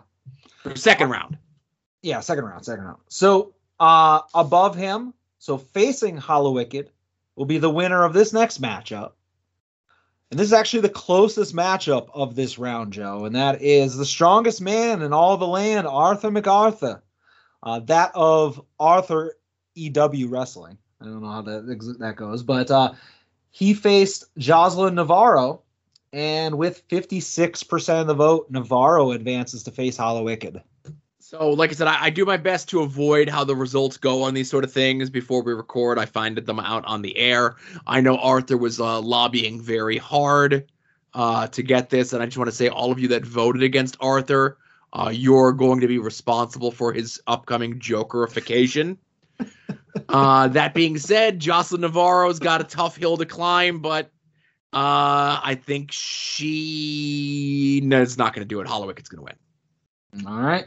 That's your prediction there. So going back down to the bottom left-hand corner of the bracket, we have Mixed Martial Archie, a dark horse in this whole thing, advancing against Danhausen. And with 69% of the vote, nice, Danhausen beats Mixed Martial Archie. Sadly, not surprised. I think Mixed Martial Archie is very niche for this show, where Danhausen is very niche for the rest of the world. Maybe some sympathy votes with breaking his leg this week at an event. Get well soon, Danny the Hausen. We'll see how that goes for you next week. All right, and in the final matchup of this round, we had friend of the show, at least formerly. He's still my friend. I'd like to think he's still my friend, but the Boar facing the champion of Pod Van Dam, Hook. And here's the thing, Joe, and for anybody who hasn't been following this, the Boar was in the lead for a while. Mm-hmm. It was down to just, our listeners, our Twitter followers, the followers of the podcast that are involved in this whole fiasco. And after everybody kind of cast their votes, the Boar was in the lead. He was looking good for him. And then Ed Cody goes and starts tweeting. Starts tweeting at Tony Khan. Starts tweeting at like every wrestler he can think of that's on AEW. And he tweets at Taz. And wouldn't you know it, Taz goes and retweets the tournament, specifically this matchup. And a lot of votes went Hook's way. One might say an insurmountable amount of votes. And with 71% of the vote, Hook beats Boar. Now, how many votes did this get in comparison to, let's say, the next most vote getter on the polls there? I don't know if you still have that information in front of you. Yeah, so the Boar versus Hook got 469 votes overall. The next closest one was the Danhausen MMA, which had 288. Hollow Wicked versus Josh Bishop, 240. And Arthur MacArthur versus Navarro, 203. Mm-hmm. So I'll say this. You can't blame Ed for this. I know a lot of people wanted to blame Ed. I know Ed was trying to turn the blame over to Taz for doing this. Well, actually, Joe, let me cut you off right there. Okay. Because I'm going to hit the purple button real quick just to shed some light on this. We have a voicemail. This is Ed from Pod Van Dam, and I just want to talk about the At Odds Gender Neutral Monarch Tournament. A lot of Boar's friends and fans have been very mean to me, and I just want to make it very clear. I didn't do anything wrong. I was just a silly boy doing a little bit, and Taz did it. And I don't think you can get mad at Taz. He just loves his kid that much. And he's a great father. Boar, I think you can understand. Taz just being the best dad that he can. So, just everybody start being nice to me again is what I'm saying. And my dislike this week is from NXT 2.0, and it's them teasing Johnny Gargano and Ciampa again. And my like this week is Kid Bandit's Halloween costume. I want Kid Bandit to rearrange my insides. Who said that? Summers, edit that out. My like is Braun Breaker suplexing the fake Bobby Knight. All right, so whether you're being nice or mean to Ed, Ed's actions remind me of a joke from David Cross's act. This is from a CD that came out over 20 years ago, so listen. The long and the short of the joke is you got to shoot your shot. Maybe you get 99 no's, but maybe that 100th girl likes to fuck on a pile of trash, right? So Ed is a silly boy who did a silly bit. Yes. I think if you asked Ed while he was sending out these tweets, where he essentially tweets the entire AEW roster, asking them to signal boost this fantasy tournament that we're doing on the podcast. And this late in the show, hey, if you came to this podcast because of the Taz retweet, I hope you enjoyed so far. Yeah, welcome to all of our new listeners. Thanks to all of our new listeners. So when Ed was doing this, And I bet you if Ed answered honestly, which I think he would think that absolutely no one would have responded to him or acknowledged him or anything. I'm sure that Ed was just as shocked when Taz acknowledged it as everyone else was. And I'm sure Ed was like, oh no, what have I done? I didn't expect anyone to care. And here we are now. And I've, whatever. Now, I will say Ed has screwed himself because I'm sure he can get one quote tweet from Taz. I don't think he's getting a second one. Yeah. So I will say, at the end of the day, I am not mad at Ed.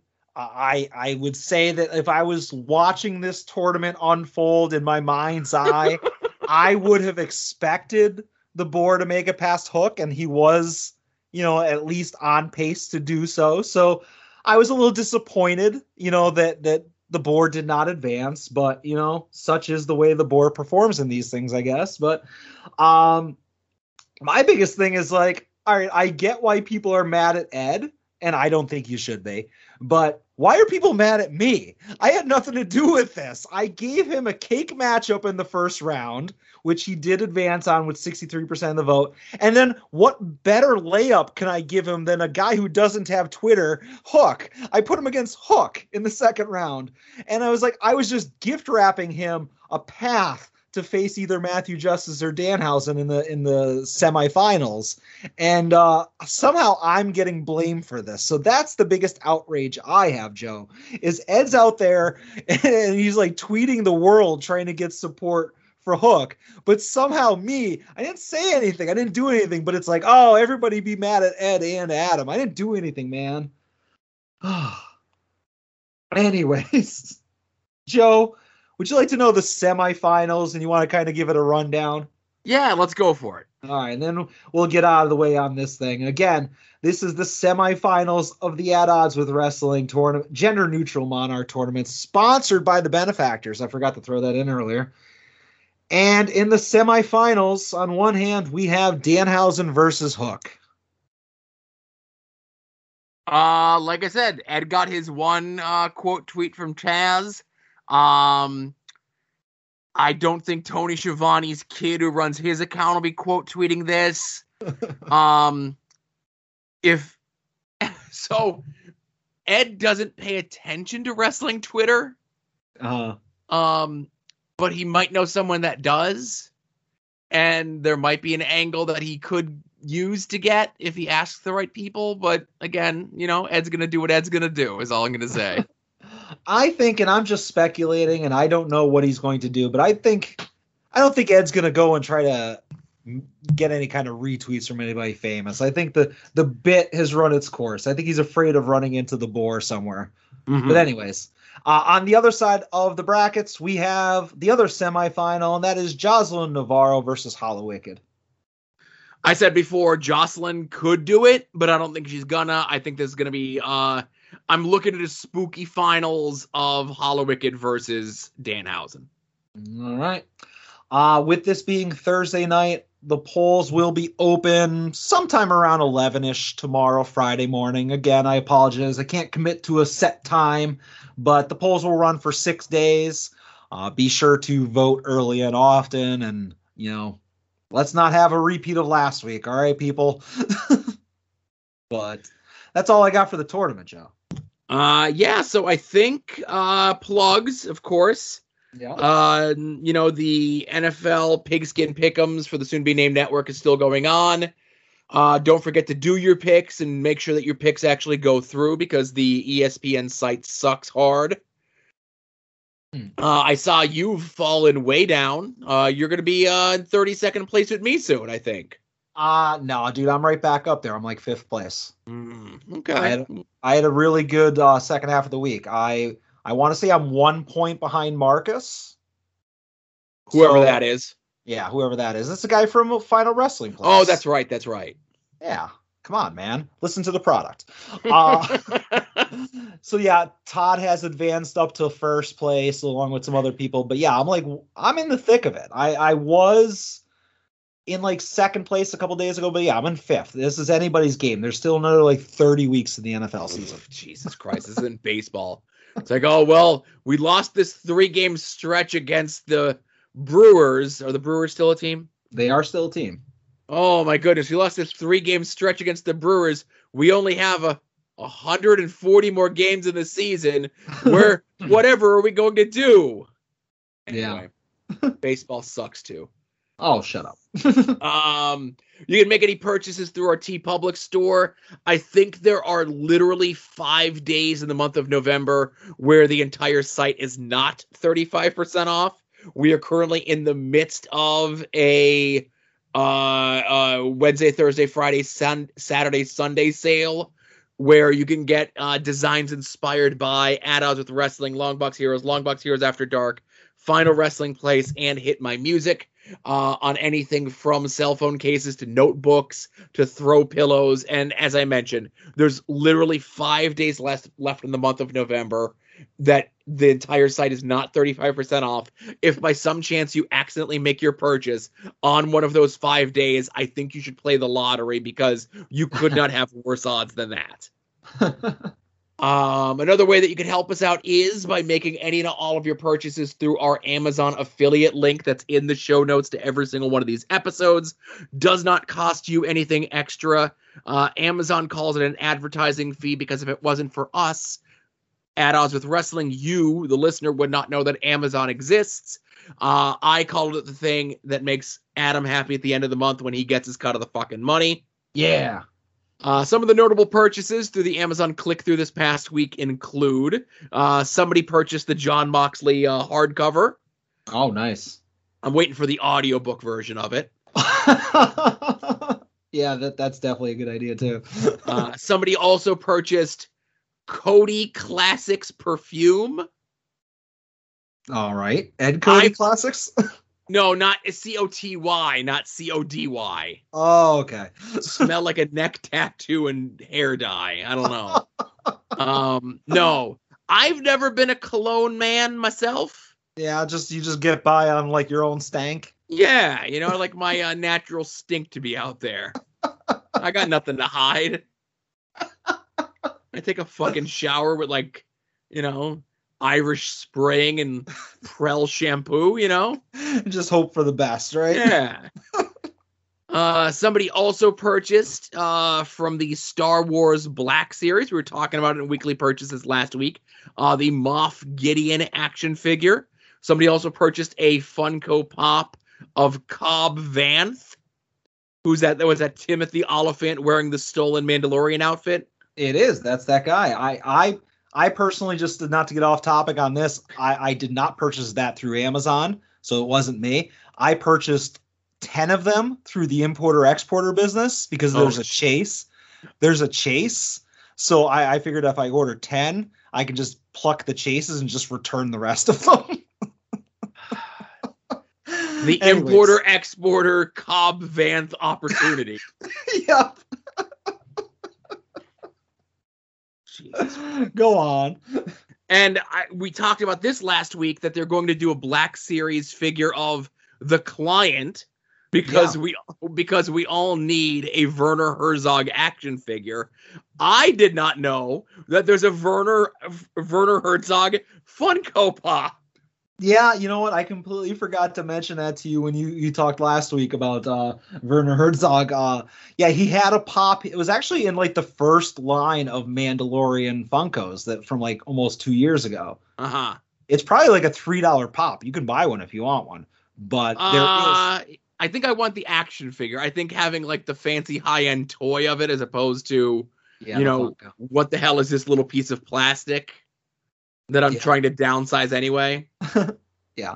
And just a bit of follow-up, because we did talk a bit off air. There was some confusion as to whether or not a Werner Herzog Vintage Series or Black Series existed. I did clarify that they announced a Black Series of the Client, but it has not yet gone out for pre-order. Right. So I will keep you abreast of the situation as it comes out. And last but not least, of course, Jerry's Internet Wrestling Emporium, also known as independentwrestling.tv, iwtv.com. Use the promo code @odds for nothing other than telling Jerry that you, as a new subscriber have come to him from us. This weekend, they're having a Beyond event entitled Reverse the Curse. A bunch of the women's matches that are on here: Alicia Edwards versus Kaya McKenna, Max the Impaler versus Megan Bain, stuff like that are part of the WWR Plus section of the show. Some of the other matches on here: Bear Country taking on the main event. Not that one. No, not that one. The other one. Wheeler Yuta taking on Jeff Cobb. Brody King taking on Ryan Gallione. And in the Tom Brandy Patriot right before intermission special, Ted Goods is taking on Broski. It's a sweet spot in the card. Well, I don't know if you saw Drew was tweeting out from the Beyond account. It's like, oh, what match do you want to see be the main event of this show? Yeah. And Broski's like, I want to be on right before intermission. Because back in the day, when Tom Brandy would double dip as the Patriot and Sal Sincere, he would work the Patriot match right before intermission and then literally leave the ring from his match and go over to the gimmick table to sell shit. And if Broski now gets the Tom Brandy Patriot spot in the world of independent wrestling, there's no sweeter spot to be in. It's a smart man. Smart man. Broski at least seems to be the type of guy that might go backstage and towel off first. I say might. Yeah. Well, you can't sell the... I don't know, whatever. You know who else towels off before they go and sell their gimmicks? Ooh. These podcasts, Joe. And these podcasts are that you should go listen to: Long Box Heroes, Final Wrestling Place, We Need Wrestling, Porch Talk, Hit My Music, Wrestling Cheers, Between the Sheets, Viewer's Choice, Pod Van Dam, IWTV Guide, Hellions Talks, and The A Show. So all those people that tuned in because Taz told them to, go listen to those podcasts too. I agree. Definitely check those out. Yeah. I think that's it for the proper show. All we have left is everybody's favorite segment.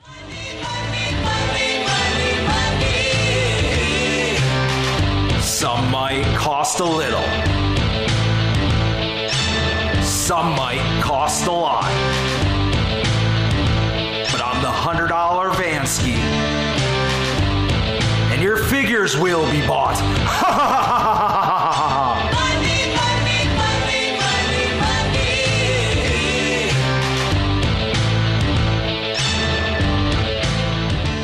Well, it's your favorite segment this week. I have 0 purchases this week. Oh, man. I guess just this once, Joe, I'll have to be the one with all the purchases. And, all right.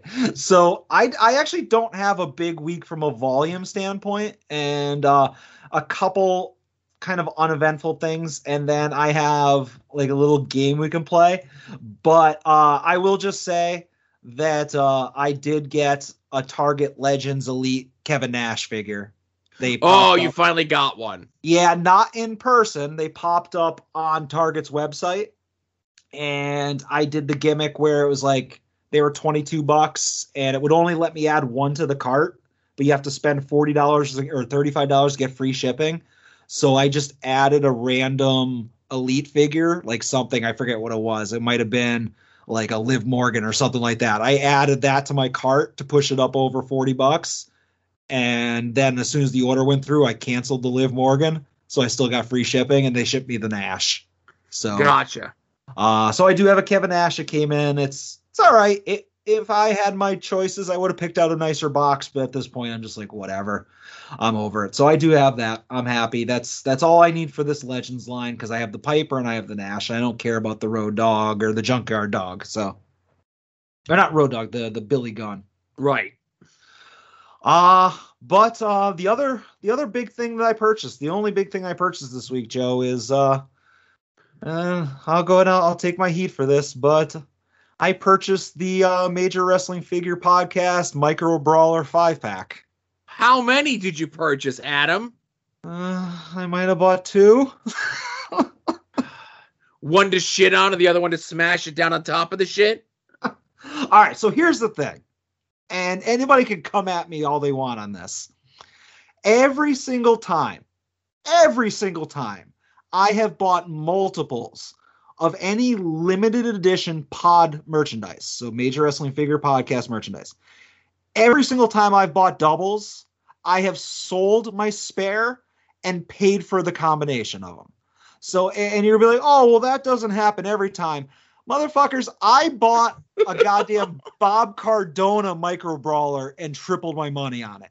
All right. So, yes, I bought the Major Pod micro brawler 5-pack, which consists of, Broski, Hawkins, Smart Mark, VSK, and Rory Fox. Ugh. And yeah. And yes, the Rory Fox one might be just a here's something free, kid.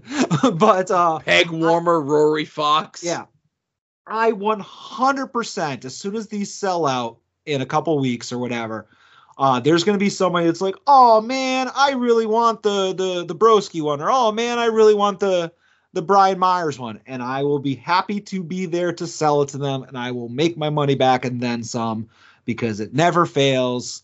It works. All right. And before you go ahead and give me your thoughts on that, I also purchased the Chelsea Green micro brawler that went separately on her website. So they really pushed that this would be the only way that you can get these micro brawlers was by buying all 5 of them together, right?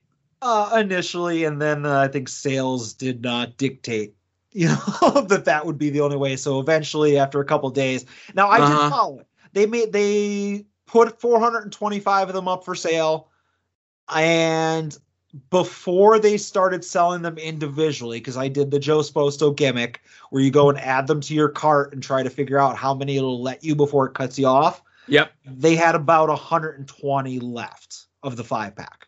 Mm-hmm. And so then they were like, oh, okay, you can now buy them individually. And after 24 hours of that, I went and I started tinkering with it. I was like, oh, let me see how many Broskis are available. Let me see how many Myers are available. And there was like maybe 10 Broskis left, and there was like 30 Myers, and then everybody else had still probably like the 100 or whatever. So it'll take a little while for them to sell out. But again, I keep using my example. If I made money selling a Bob Cardona micro brawler, I could make money selling a Matt Cardona one. So I'll say this. Yeah. Because they come in the box, right? They come in the fancy box. No, they're all individually. Yeah, all it was is they were like, we're going to sell them to you as a 5-pack, but they're all packaged individually. Okay, because didn't the previous 5-pack or 4-pack come in like the special box that had all them in it? Yes, there was a 4-pack that had the figure 4, and they only made 100 of those, and those sold out in like 10 seconds. Okay. And that was a box that had all 4. So that's how I thought this was coming as well. I thought this was a special 5 box, Yeah, no, this is just basically your typical micro brawler packaging. It's just they were going to try to sell them to y'all in one shot, and that didn't go over that well. I mean, they sold 3/4 of what they had, but right. I think they always intended on doing this, Adam. Well, I mean, how many did they put up? You said of the initial 5-pack, 450 some. They put up 425, and like I said, about 300 of them sold before they broke it up. So I mean, if they had sold all 425, then I don't think they would have individually sold them. Sure, because 425 is a normal, nice round number that they just had made off the presses of wherever they get them done. It's not like they probably did 500 and then sat on 75 for themselves for whatever they were going to do, giveaways, live 10, or whatever. Well, no, again, I'm not factoring those in. I'm saying out of the amount that they were planning on selling on their website. Obviously, they said from the very beginning that they're like, oh, we're going to keep these. We're going to sell on our gimmick table, yada, yada, yada. So I'm not counting that. Again, trust me, Joe, I've been importing and exporting for a long time. I'm going to make my money back. And then some. Seems like a lot of work, but again, if the return is worth it for you, then who am I to argue, Plus, I mean, I'm a bit of a completist, and one of the benefits to buying 2 of the 5-packs was that I was entered into a drawing in the Patreon group to potentially win the set of Broski and Chelsea wedding brawlers. And oh man, I was so close. I was 2 spots away from winning those things. Wouldn't it be easier to fly to Florida and just follow around dude after he eats a bunch of them and just collect them out of his shit? No, I want them mint on card. So here's the thing, Joe. I said I would play a little bit of a game.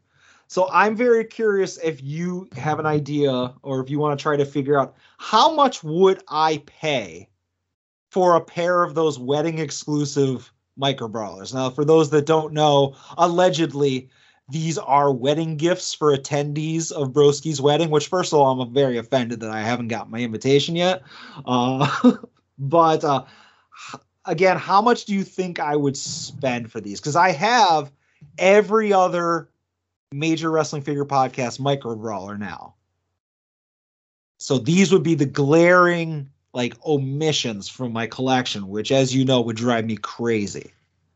How much would you? How much should you? Well, how much are you gonna?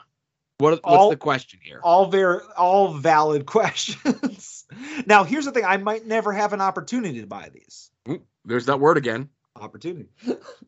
So it's one of those things where I have to ask myself, all right, would I spend for the pair $60? Sure. No brainer. 2 seconds. I would. I'd buy multiples at that price. Would I spend $100? Yeah, I think with 10 seconds of hesitation, maybe. Would I spend $200, Joe? Probably. Oh, now see, I'm going to stop you there. Yeah. I was going to say I could see you spending $150 on each. Okay. If you spent more than $150 on each, you're out of your goddamn mind. Well, I am out of my goddamn mind. Yeah, I think if it was $300 for the pair, I'd buy that. Mm-hmm. I think that would be the most that I would spend without batting an eyelash. Anything more than that, I would consider, but I'd be really hesitant. You know what I'm saying? I'd have to really start being all right, before I pull the trigger on this, what can I sell to lighten this load? But yeah, I think I'm in agreement. I would pay upwards of $300 to get those 2 micro brawlers. Mm-hmm. $300 total. Total, yeah. So $150, as you said, a piece, or $200 for Chelsea and $100 for Matt. However you want to break that down. But yeah, so those are my one glaring need in my micro brawler collection. So if anybody's going to Broski and Chelsea's wedding, hook a brother up. All right, Joe. Well, oh, good. Find out where it is. Go in a nice suit. Just act like you belong. I'd be better off just getting a waiter's tuxedo and carrying around a dish or a platter or whatever and just stealing one off the table. Right. Yeah. Also, I'm gonna guess that they're probably not getting married in a wedding, or in a church, rather, in a church. Yeah. I'm assuming that the ceremony itself will be at wherever the reception hall is, Yeah. Because, in Broski, they're going to have it at a VFW, right? Going to go low key. Yeah. So, when they do the gimmick, does anyone here see any reason why these two should not be wed? You pay someone off to cause the distraction of coming down the aisle to dispute this. And while everyone's attention is diverted, just load up a burlap sack and jump into a running car and get the hell out of there. Yeah, that's a pretty good idea. I like it. These are all ideas. Yeah.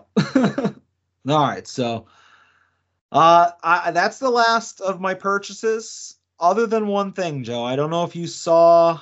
I tweeted out a little bit of a tease about something that I wanted to unveil for this podcast, but I can't because it didn't arrive. Do you remember this tweet?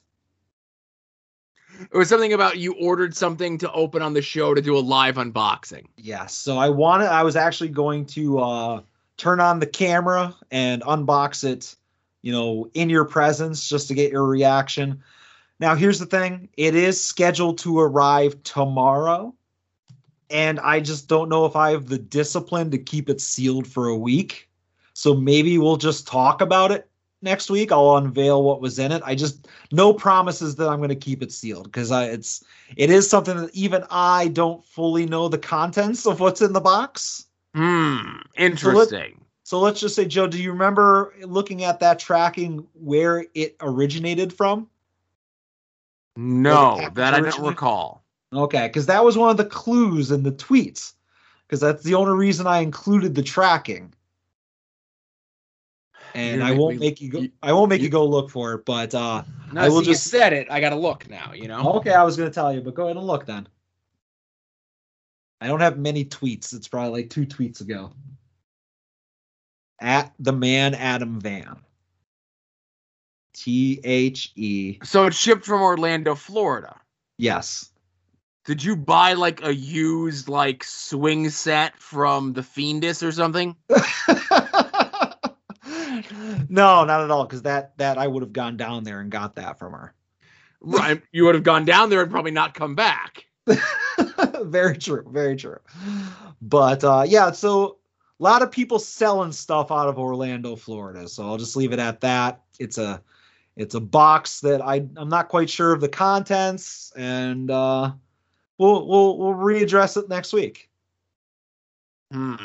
Interesting. Yes. But that's all I got, Joe. Not a lot of stuff other than some micro brawler opportunities. Yeah. And again, a good a good bit of business here this week. Nice snackable 2-hour show, as we expected. But yeah, so for Adam, this is Joe closing out episode 163 of At Odds with Wrestling. Thanks for listening. Be safe out there and enjoy some wrestling.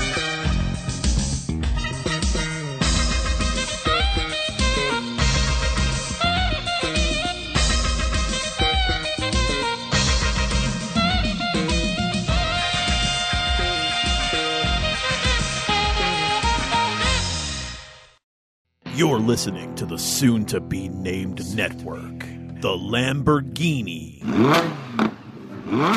of Podcast Network.